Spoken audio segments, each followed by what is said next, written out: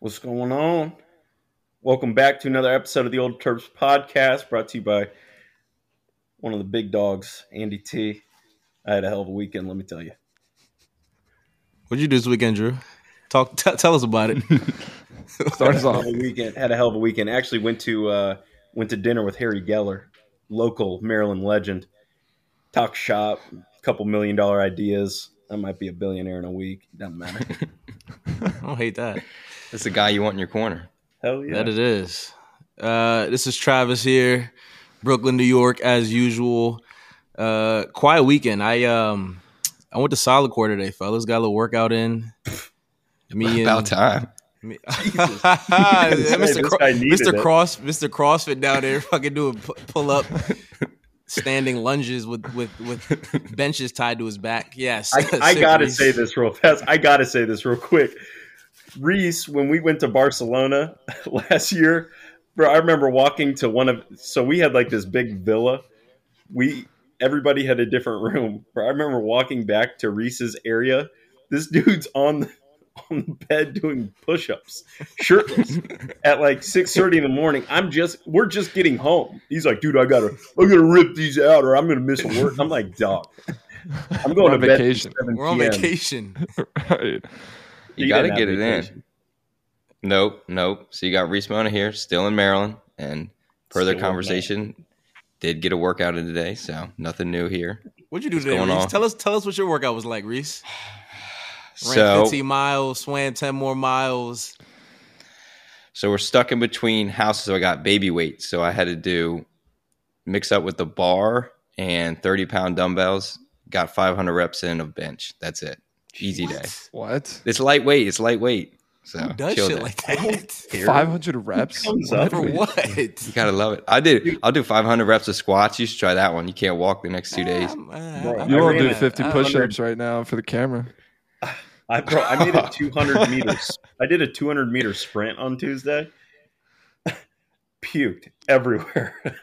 Now in my defense, it was cold. I was gonna say, yeah. What happened to that hamstring thing? You were like hamstring was off the bone, and he was running on the track. Yeah, next week he was running on the track. Back. Hang on, that was in August. I've rehabbed it. I'm back. We know how Andrew is with injuries. Oh, it's broken. Oh, wow. Quickest recovery from a torn hamstring in history. He's better than Aaron Rodgers. Actually, Kevin's wild for saying that though, because he's the one who essentially broke. I did not. Treatment on their ass, bro, and you guys are sitting there laughing at me because I'm defying odds. This guy thinks he's Aaron Rodgers. Are you kidding me? Literally, bro. Dude, I literally got a little strained hammy. It's off the bone. He said he couldn't walk. A week later, he was sprinting. He was doing 100-meter shuttle sprints. It's not true. You know what my favorite part of this whole thing is? Another Big Ten guy, Connor McCaffrey, sitting right next to me. He was there when I tore the hamstring off the bone. He even said what I did over that span of 3 weeks was nothing short of amazing. I was on a clay tennis court, and we took a picture of it, which we're going to put now online. There's the slide mark, pure athleticism. Then I hit a little bump, went up in the air about 2 to 3 feet back to the floor, another 6 feet after the slide. In that 6 feet, something got all fucked up in the leg. Not following. In other news, Keegan Murray, 47 last night for the Sac Kings. Unconscious, fellas. Dude, barely hitting the rim. I don't understand. He wasn't hitting the rim. Okay, Kevin, you got to elaborate on this. Why did you guys? Maybe that's his rotation to come out of the game. Why do you guys take him out with 10 left in the fourth and then bring him back in while he's ice cold? Just let the man keep chucking. Let him play 48. So player-wise, we were pleading with our coaches to leave him in. So he played the whole third quarter, didn't come out. He was supposed to come out to start the fourth. We were talking to our assistants like, you have to let him go. Like, screw the 50 ball. He's at 12 threes. Record's 14, fellas. Yeah. He might not get to this point ever in your career. Like, this is a potentially career night. I mean, he's second year. He could find it get to that point in his career. He's a cyborg, dude. He just gets. You saw. He just it was knocked down. And So they threw him back out there because he finished the third on a heater. So they threw him back out there to start the fourth. And I think he was in for like 15 straight game minutes, which is like, all right, you got to. We're also up 30. At some point, you kind of got to, you pull the plug if he's not hitting. So then they made a little run, cut it to, I think, 14 from 30, put us all back in and close the deal. But it was like, it was one of those deals, I don't think in the moment until like mid through the third quarter where I was like, yo, I don't think this dude is missed. And it was not, and then like you could tell like each three he made, the crowd got more and more into it. But it was like everyone was kind of sleepwalking a little bit. And you're like, yo, Keegan's 9 of 10 from three. Like what's going on? And this guy's not celebrating. He's like running back on defense. Yeah, he like, didn't. Oh. He didn't even smile. That's the biggest thing. That's what I was looking at. I was like, wow, this guy's he's scored the angriest 45 in his life. Dude didn't have any fun. And it was easy. And like the thing with him, and he's going to work on it. Like he's going to add more wiggle into his game. Like, you know, his shot creation, similar to a lot of guys in the league. Like that's the part of his game that's got to come along. But straight shooting in terms of just catch and shoot the ball, like the guys can go in just automatic modes. Like he's a special shooter. So last night was one of those nights, like he didn't take a lot of dribbles. A lot of it was catch and shoot, catch, jab, shoot. And you saw it. It was back rim down, like every single one. Not a lot of guys can go make 12 3-point shots in an NBA game. So 12 of 13 misses. I think it was 12. Finished 12 of 15, but 12 of 13. It's crazy. It's insane. That's insane. I think like I would love to know the numbers when Steph and Clay did it when they got there. You know, Clay had the 12, I think, in 3 quarters in Chicago. I'm not sure. I think Steph is highest is 13. I think Clay's the 14, which is the record. Would love to know as we're going through this what their final percentage was. Luckily, we have a math data wizard in Reese Mona, who in the next 45 seconds will be able to let us know. We'll be able to find this out. Fucking Jimmy Neutron over there. Yeah. That's why his head's so big. Literally. All right, Aaron Rodgers. I wouldn't even shitting on you that hard. Why? This is the one thing I don't like about our friend group. It doesn't matter if somebody just throws an absolute nuclear warhead out there. If somebody comments on the backside of that, somehow the guy that just threw a little subtle point in there gets flamed, and it's ridiculous. It's every time. Kevin will ruin your life, and then Travis will be like, yeah. And then somehow whoever Kevin's life got ruined, he gets Travis and not Kevin. It's absurd. Or it's just Brennan, you know, on the extreme back end, but that to each his own. It is what it is. Speaking of shooting, the Maryland Terrapins, hey, we shot the ball a little bit better. Even better for us, we've got a treat today. Brent Petty, he's going to be in town. He's jumping on the pod, which we're about to listen to here in about, let's say, 30 seconds. After that pod, stay remaining on the line. We're going over Nichols, and then we're going to preview the old UCLA run. You know, it's going to be better this year than it was last year. At least let's pray to God. Hopefully. So without further ado, let's jump right into that interview, Mr. Brent Petty.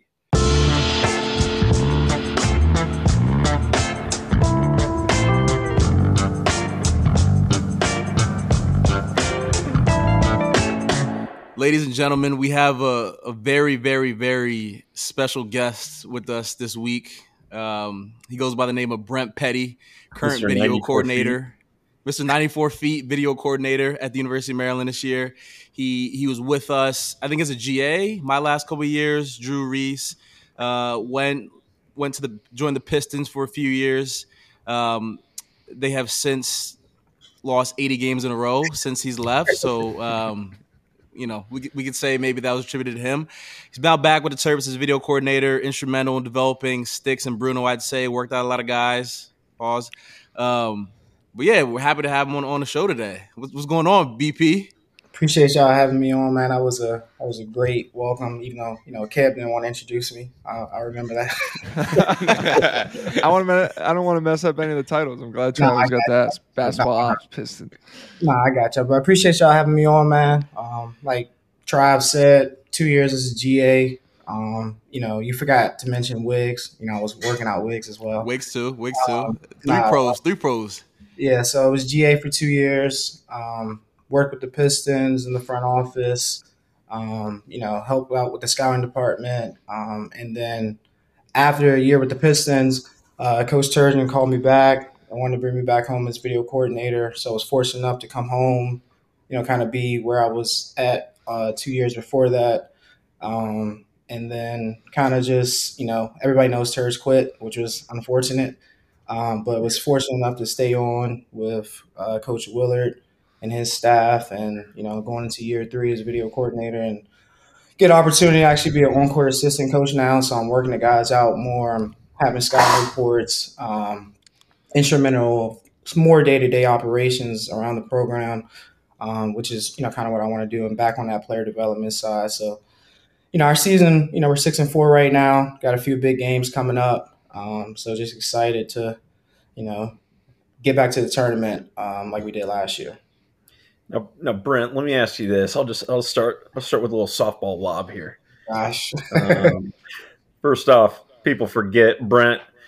He used to try to guard me full court in the practice days.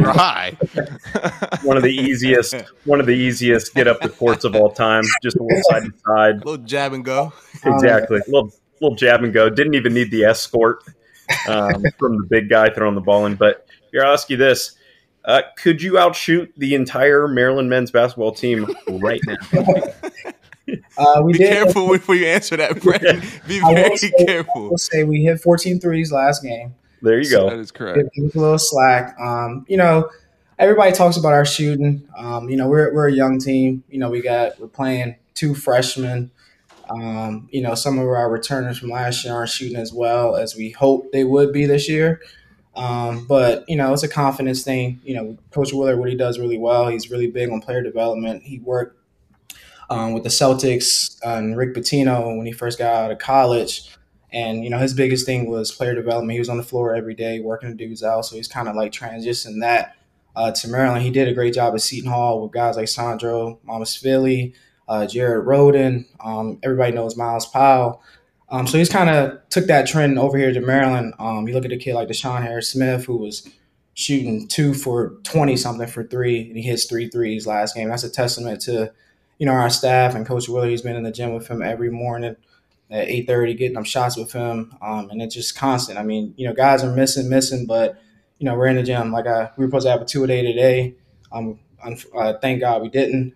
But we stay in the gym, and the tide's going to turn. We're going to start hitting shots. I hope.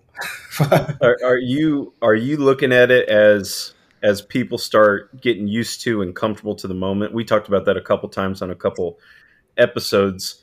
Young guys, it's tough to get into a rhythm if you don't start in a rhythm, and then it's tough to get back into it if you ever lose it, like Anthony Cowan, et cetera. So are you guys expecting percentages to play out from when they're in high school, or just more comfort?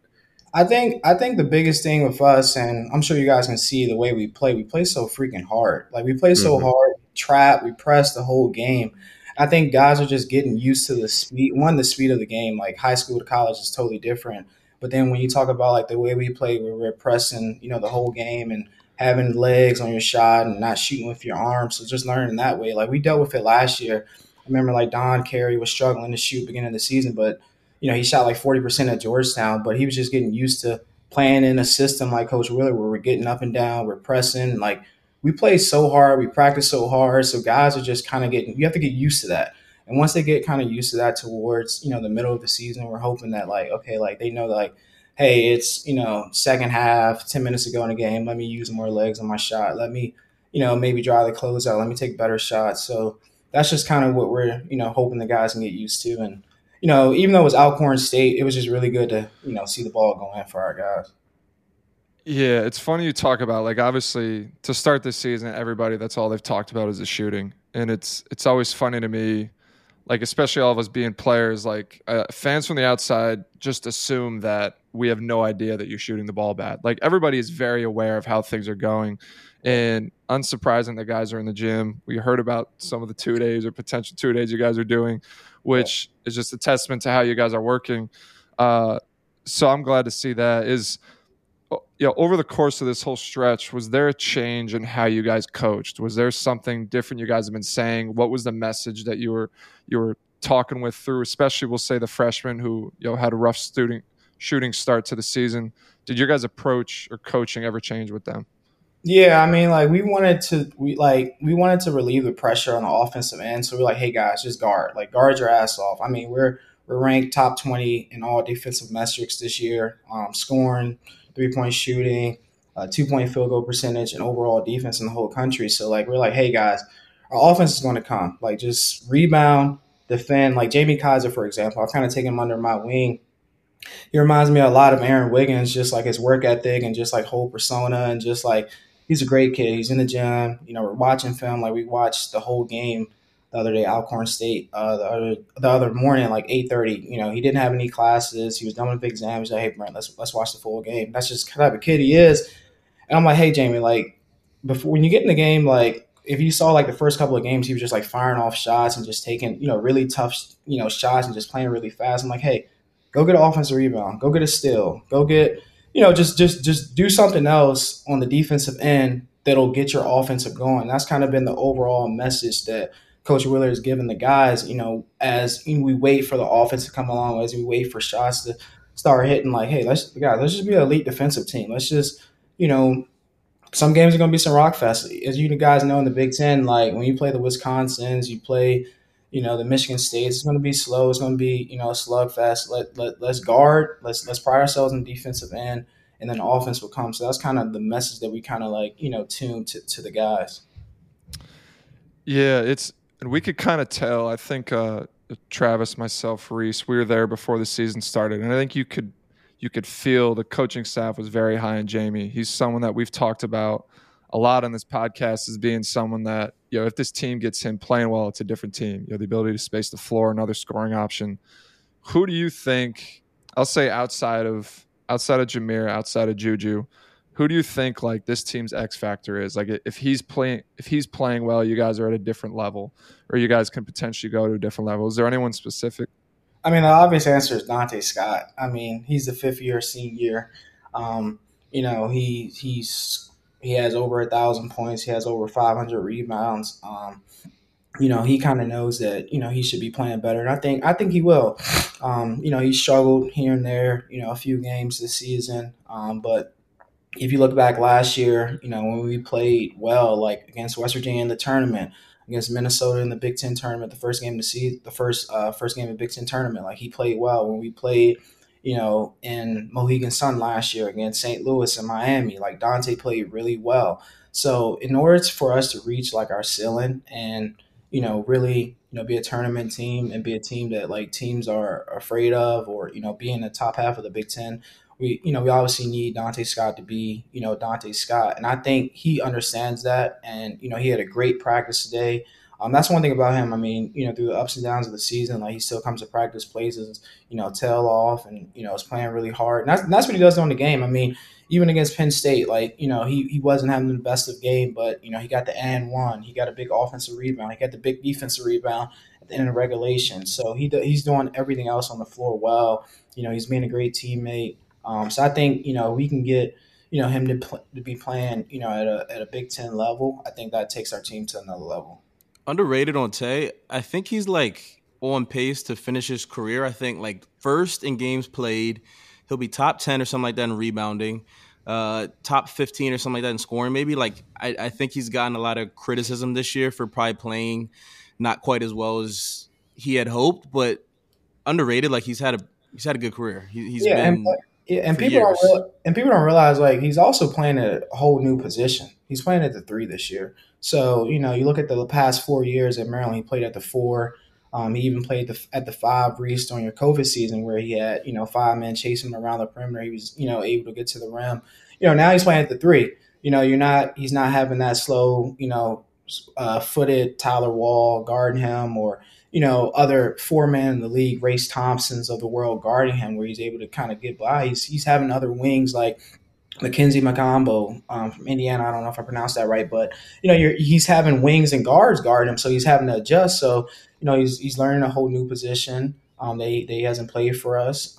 It's only 10 games into the season, and our biggest thing with him is just having the right mindset each and every day, coming in wanting to get better. and just putting the team first, and individually wise, like things will get better for him. Yeah, and that's a great point you mentioned about Dante. People don't realize that because you're like, he's a fifth-year senior. Why is he not starting off on the right foot? Well, like you said, he's switching positions. He was a 4, he was a 5 during my year, and now he's back to a 3. Yep. So just him getting used to that. So pivoting here to, I know because you're in a pretty unique situation to where you were on Turgeon staff, Yep. as you said, and then you maintained for Willard staff. It's pretty rare in college basketball because you see coaches come in, they wipe the slate clean. But for you, it was you stayed, Kyle Tarp stayed, the strength coach, Greg Manning stayed. So Big Matt. Awesome he kept those guys. Big Matt's still there. Reese just want to talk about his pops, Kyle Tarp. He won't give Big Matt no love. Yeah. His stepdad, Kyle Tarp. Shout out Big Matt. His favorite son. Big Matt. And then, but for you, Brent, and you can talk about whatever you'd like to on this, but do you see any differences or similarities between the way Turgeon ran a program and coached versus Willard? I know you already talked about two-a-days in season. We really did that, and it sounds like you've already had a couple of those with Willard. Yeah, I would say they're a lot similar than people think. They're a lot similar, and then they're also different in certain ways as well. As far as like coaching styles, and they definitely have different terminology and different styles. Coach Turgeon was more defensively. He was like he wanted everything to be solid. He wanted he didn't if you look at our numbers, like turnover percentage, we never had we weren't a big type of team. Like we weren't trying to force turnovers. We just wanted to be solid. We wanted to force everything to the middle. We never ice ball screens. We really just whiten off. So he was very just like staying connected. Whereas like Coach Willard is like, all right, we're gonna pick up 94 feet. Let's gamble. Let's play fast. Let's force teams turnovers. We're playing zone. We play zone a lot. Play a matchup zone. So they're different that way. And then just like personal wise, like they're both great guys. Like Coach Willard's, great. Coach Turgeon's great.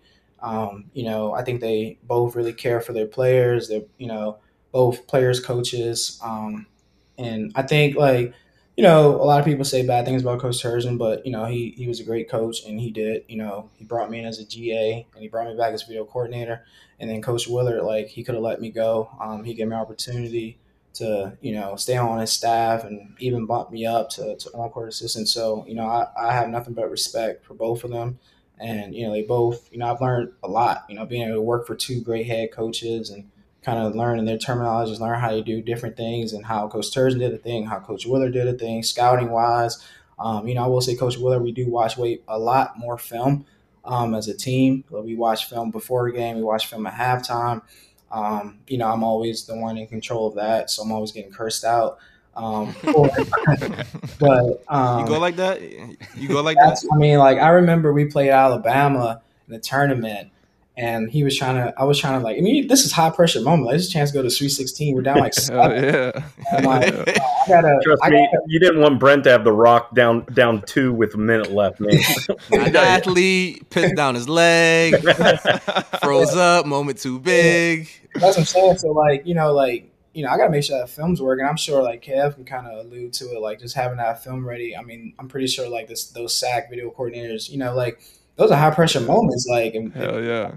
Mike Brown wants to watch, all of Steph Curry's, pick and rolls or whatever. You gotta have that. We had to bring up Steph Curry. I'm just saying, for example, you gotta have that shit ready.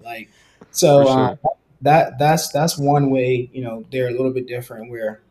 And then even with scouting wise, with Coach Turgeon, we would do a lot of just clip tape. So try to play Michigan State. It would be more just watching personnel and then watching the offense or whatever. Whereas Coach Willard, we're watching as a team, we might watch personnel plays, and then we want to come back and watch a game as a whole team, and we're just sitting there just watching the game, and the scout coach is going through hey, because his biggest thing is and you guys are players, when you're watching that clip tape, and you're all right, horns twist, horns flex, you're what the hell, you're not gonna remember those plays. So he wants you to kind of watch the flow of the game and kind of get the how the team is. So if you watch the first 10 minutes, you'll get a better idea of who the team is, and rather just watching a clip tape of 6 different sets. So how they're playing, what they're looking for, all that. Yeah. So that's kind of like, different ways that they're different. That film, like all that film, that's also big, obviously, in the NBA. Like, I don't think we watch film at halftime in college, but you did say it. Like, there's NBA, we watching film right before the game. It's on your phone on an app you're supposed to watch. At halftime, there's 5 or 6 clips. And it is. Like, it's kind of like being an NFL kicker. Like, you're supposed to have the film ready. You're supposed to make your kicks. And if you don't, that's the only time everyone really notices you. Yeah. It's like, God damn, yo, like, why isn't this film ready?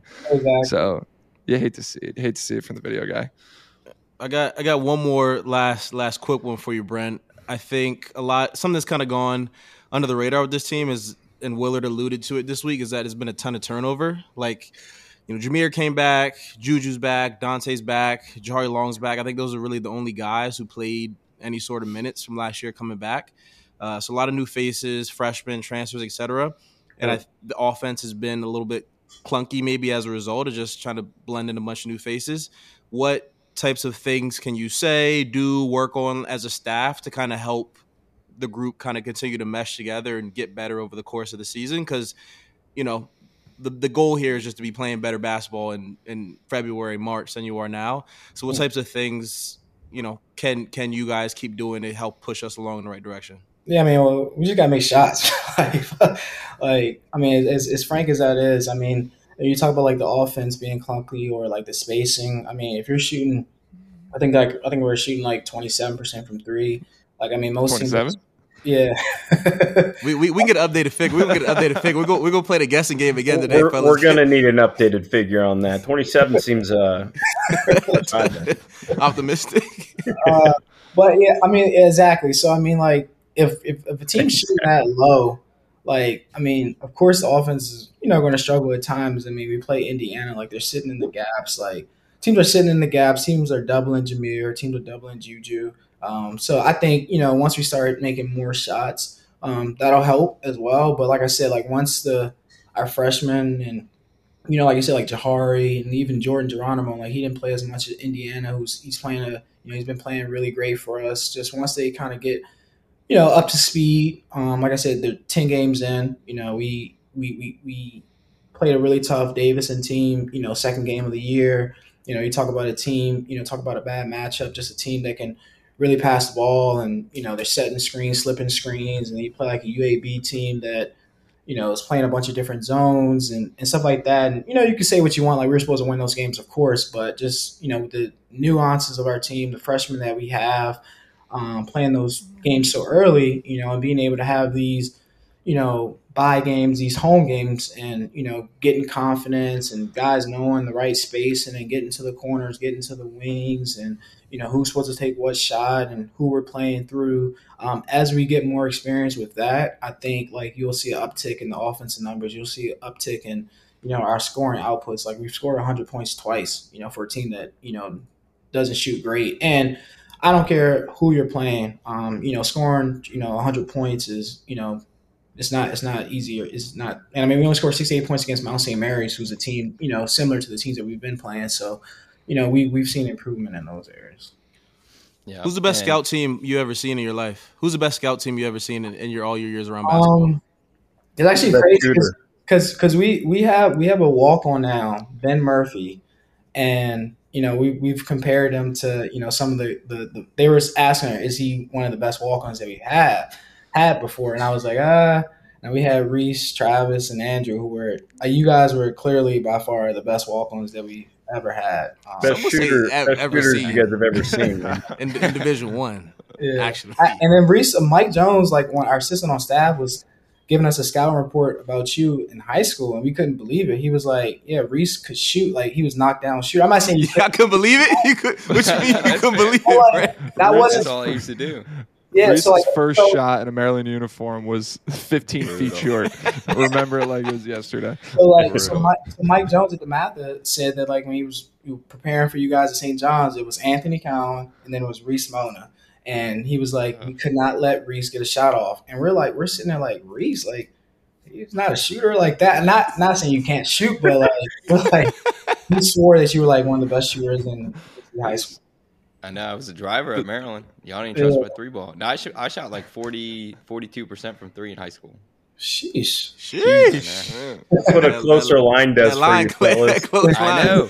Bro, the second I got to college, we're shooting 2 feet beyond that high school line. It's Yeah. different. And like you said, we've seen the freshmen struggle with that. Because I know if you look at DHS's high school, I bet he shot 36% from three in high school. Yeah, I'm not sure the numbers, but yeah, no, it is a big difference. It's a big It difference. also helps having a But wall Brett giving us a shout behind out. the baskets. Yeah, I heard somebody say that on the podcast about like the depth perception. Yep, every high school gym is flat right behind it. Yeah, I loved shooting in high school. When I got to the big stage, man, I didn't shrivel, but I wasn't as good. I It's a wasn't little nearly as different. good. It Well, is Brent Eyes giving go a us a little shout wide. out. We never really talked about Brent. Brent, That's a hooped at hooper, Fordham. man. Brent's a hooper. I was solid. I was People solid. forget. I was solid. I still play a little bit in practice. We Yeah. seen some videos. So Oh yeah, I do send you guys the videos. I know So I made Brent- a joke about that earlier on in the show, but man, I'll let you know if you turned around and Brent was guarding you, you were toast. I used to always think to myself, it was almost as bad as when Kevin was being a crybaby a couple years back, tried to pick me up full court. But you turn, once you get that ball to break that press, and Brent's sitting there, and he's clapping, he's low to the ground, you're sitting there, you're just like, okay, you know what? I'm just giving it to the big. You dribble it up. I'll find it at the other end. Yeah, he was always special with it. Brent, I really appreciate you coming on though. Talking about the Terps. We know you love Maryland. You're a Washington guy. You're a hooper yourself, so your insight is very helpful, in kind of deciphering exactly what we see on the TV compared to what you see behind the stage. And then, obviously going through two different coaches really helps, show fans, there are similarities, but there's a lot of differences, and you've seen both sides of it. So we appreciate you coming on and, saying what you need to say. And, you're always welcome on the old Terps podcast, brother. Appreciate you guys having me on, man. One hell of a guy. Let's start there. Just one hell of a fucking guy. I never crossed paths with him, but it feels like everybody you weren't there when he was there? He came the year after. Everybody, every player, and all, you get that spent time with Brent. Like, everybody loves him, which tells you a lot about a coach, because he's been put in a lot of difficult situations. He's kind of like that. The coach that the GA, the coach that a lot of players relate to. So he's kind of like the barrier between the coaching staff and the players. So he's kind of got to play both sides a lot. But it feels like he does it perfectly, because one, he's still there, and two, all the players love him. It's Yeah, extremely rare.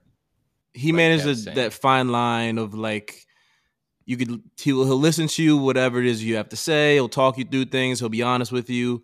But the coaches love him too. He's done a really good job. And I think the other thing is just like he's that guy that if you want to work out at 5 a.m., Brent will be in the gym with you at 5 a.m. Doesn't matter if you're number 1 on the roster, 15 on the roster. He's a great asset to have in that program. Yeah, and all the players trust him. All the coaches love and trust him too. It's impressive that he can do that. Like you're saying, he somehow has a foot in both the players and the coach's side. And yeah, Brent's a guy everyone loves and enjoys to be around. That was one of the relationships that I thought that I miss, like, about college, is your relationship with the managers, your relationship with the GAs, and then somewhat like the coaches. I remember especially like off the court, manager wise, like, they're always, they're students. They're our age. They came in with us. You have a recruiting class of 3-4 guys. There was always usually 3 or 4 new managers each year that were in the same class. So you hung out with them a lot, but you learned pretty quickly, like, which managers were cool with the players and would, like, keep shit silent. You have a little pregame before you're going out. You guys are maybe drinking a little bit. Who's not going to say anything? Yeah. And then which manager did the coach have under his wing that was like, what are the players doing on Saturday nights? Like, those are the dynamics that were super fun to be a part of. That was like the little guy drama that way. Girls got all their little things going. Like, guys, we were trying to figure out which managers were cool. And most of them were. We're not going to name some names, but that was always fun, is having those guys in our corner. We did have a pretty good group of managers, I won't lie. Like, there weren't many mistakes made when it came to, but you are right. You always, you just, dynamics are fun like that, but you get to kind of watch, learn, and move forward. So here, let's quickly go over these next couple games for the Terps. First one is Nichols. Okay, we're good. We're good on that. I think we're done there.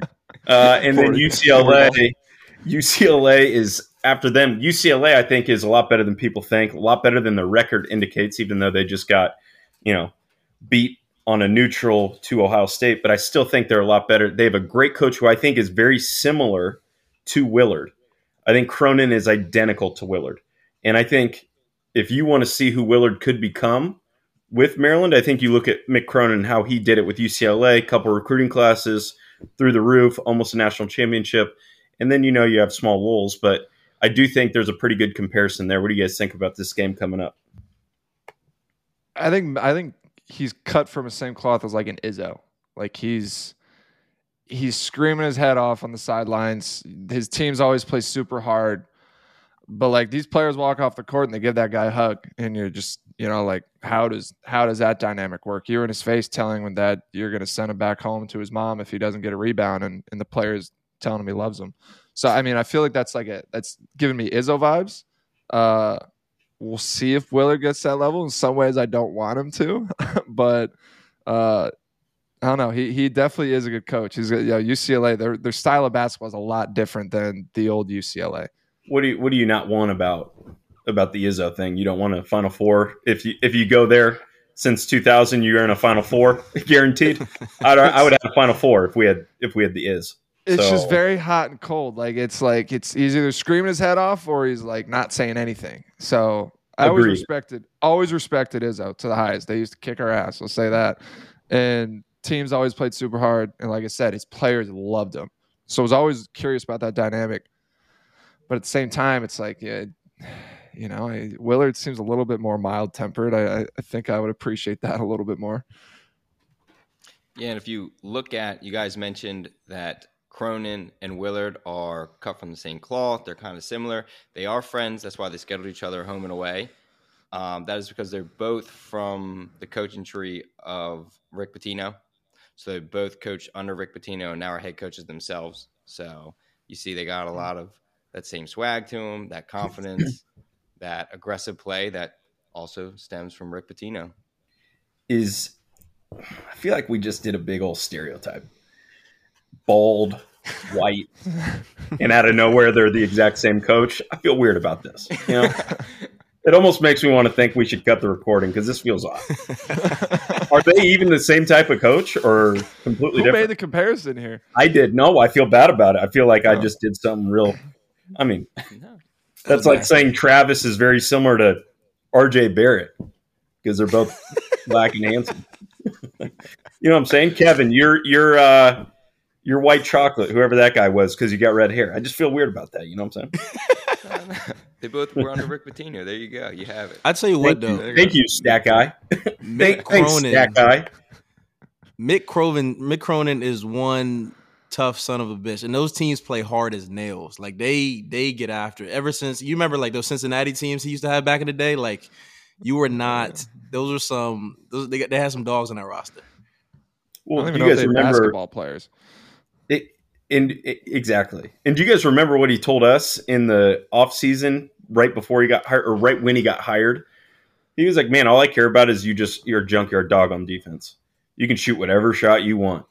But besides that, give me, blank. Give me more effort on defense, and then you can pretty much do anything offensively. And then to Kevin's point right there, he was like, man, I actually can recruit, 4 stars and 5 stars, and I can get them at Maryland. I can get basketball players and then hone that energy on the defensive end and the offense. I think that's the comparison there. So style of play, this is really setting up to be either really, really ugly or really exciting. Like both teams are gonna pressure the shit out of ball handlers Jameer is going to see a guy full court. As soon as he turns the ball around, he's going to have Brent Petty sitting underneath him. Can't get the ball over half court, a la Andrew Terrell. So this is going to be an interesting one. Who's going to make more shots in this game? Who's going to get to more shots? Or is this just going to be a turnover defensive fest? I think to that point, I think it's going to be ugly because UCLA plays, I think, like the 319th slowest tempo in the country. So they don't get up and down, and they guard like hell. Like they're top 20 in the country in adjusted defense. Like they get after it. So like, I don't want to beat a dead horse here, but if we're gonna win this game, fellas, we're gonna have to make a couple shots. Like, not to beat a dead horse here. We talked about this a lot on the podcast, but listen, it's basketball, the name of the game. Put the ball in the hoop. Yeah. But what's your line, Travis? What travels?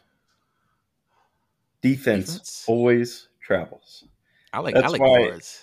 You need to make shots. Kevin, you said it a little bit during the Kansas IU game. You texted it. You can't win at IU like that. Yeah. Where you're not making many shots, no matter how good your defense is. So you need to make a couple, which they did down the stretch. But, man, you just got to be within striking distance, which I think defensively, like Brent said, which shocked me. I actually didn't know that about statistically how well they were defensively. If you can just stay within striking distance, then it's just who has nuts, down the stretch. Yeah. So, but it's going to be an interesting game because UCLA, I feel like, is a lot like Maryland, too, just in terms of they've been weird all year. I mean, they go toe-to-toe with Marquette, lose by 2, and now they've lost 3 of their last 4, and that win is a 1-point win against UC Riverside. Oh, so Jesus. I think they're in the same boat as Maryland. I'm sure Cronin has been attacking them during this exam week. They're trying to get better. They're trying to find themselves. Both teams are kind of lost looking for a big win, so I think this is it. Mick Cronin grabbing them by the jersey like this in practice, and he's not that tall, so he's like looking up at this. Like, if you don't tighten them, I'm. Yes. Hey, can I also say this real quick? Trav's aesthetic with the lighting is incredible right now. I mean, it looks like Madison Square Garden, where he's got the light perfect on the court, but it's dark in the arena around him. I mean, dude, how much do you pay for rent? I mean, I'm not at liberty to speak on that at this podcast or make a lot of people throw up. You got a ring light? No, it's a little funky little Staples. It's like he hired a manager to just hold a flashlight during the recording the whole time. This is my Super Bowl. That rent must be expensive. This is my Super Bowl. Ring light. He's got the Staples desk lamp. This guy, this pitch black in the back of Reese's picture. That's not even his house. Don't give him credit. That's not his house. That's his girlfriend's parents' house. I'll be moved in soon, gentlemen. I'll be moved in soon. Yeah, I'm sure you will. Anybody else got anything cool about UCLA other than that? It's going to be a little bit of a similar matchup, a little bit of a dogfight. I wish this one was at home because I think we would win at home. I think this one's going to be an extreme toss-up with being that far away. But I do think it's pretty interesting that this is the new Big Ten. They're going to have to make this trip all the time. Mm-hmm. I was going to say that. Trip to LA is never a bad trip, though, Phil. It could be a lot worse than going to UCLA. Could be a lot worse. But Kev, you could probably talk more about this. We never in college we never did a road trip like this in college. We had to go, different time zone and whatever.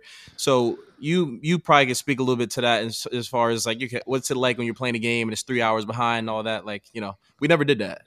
It's definitely a lot easier to go west than it is to come east to play. When you go west, you get 3 hours back. So you have more time in the day, obviously. You come east, everything moves a lot faster. You take off there at 10 in the morning and you land here and it's like 9 o'clock at night. You're like, I just literally lost a day of my life.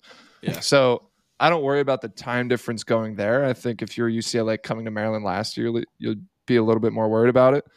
UCLA really notoriously, unless they're top 5, like they're not really known for their home crowd. So I don't know how much of a factor that plays, especially with the start that they've gotten off to, and it's winter break. Like, hopefully that takes some of that home court cooking out.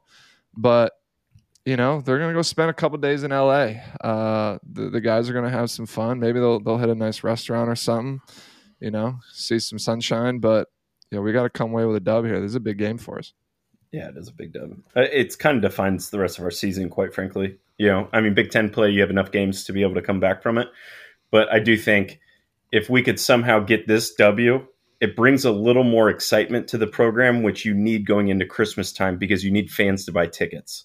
Correct. And that's very underrated where we have such a long winter term with the students. I think this could be one of those defining wins where people start buying tickets for, oh, we do have a chance in the Big Ten, so we'll go to the game January 7th, instead of no free tickets to the students. That is important because, not to look ahead, we don't do this. We got a couple games, but y'all know what our first Big Ten home game is right after the new year, correct? I think you guys have seen that schedule. January 2nd, 7 p.m. Oh, yeah. Purdue Boilermakers. Yeah. That is how we kick back into Big Ten play. So it's a very big game, right? You want to close the year on a high note. You want to make sure you're going the right direction heading into Big Ten play because when we get back into Big Ten play, we are smack dab right in the mix. Well, I would like it no other way. Anybody else got anything before I shut this thing down? Quick, Gabe, we didn't do this. Game show again. What are we shooting from 3 this season now, updated, and what is our ranking in Division I men's basketball? Everybody gets a guess. Let's hear them. 351 is the total number, right? Let's just reiterate. No, it's more this year. It's 361 now. I said that first. Okay. Yeah, he did. So we got 10 more teams this year. 362. Okay. I'll start it off. 24%, and I'll say 285. Only based off of Travis's reaction, I'm going to go 305th. And because Brent said 27%, I'm going to give him a leg that he might know what he's talking about. 318th. I'm going with, Kev said 24. I'm going 25. Okay. Bonus point. Reese, you got it. Kev, you were also right there. 25.5% from 3.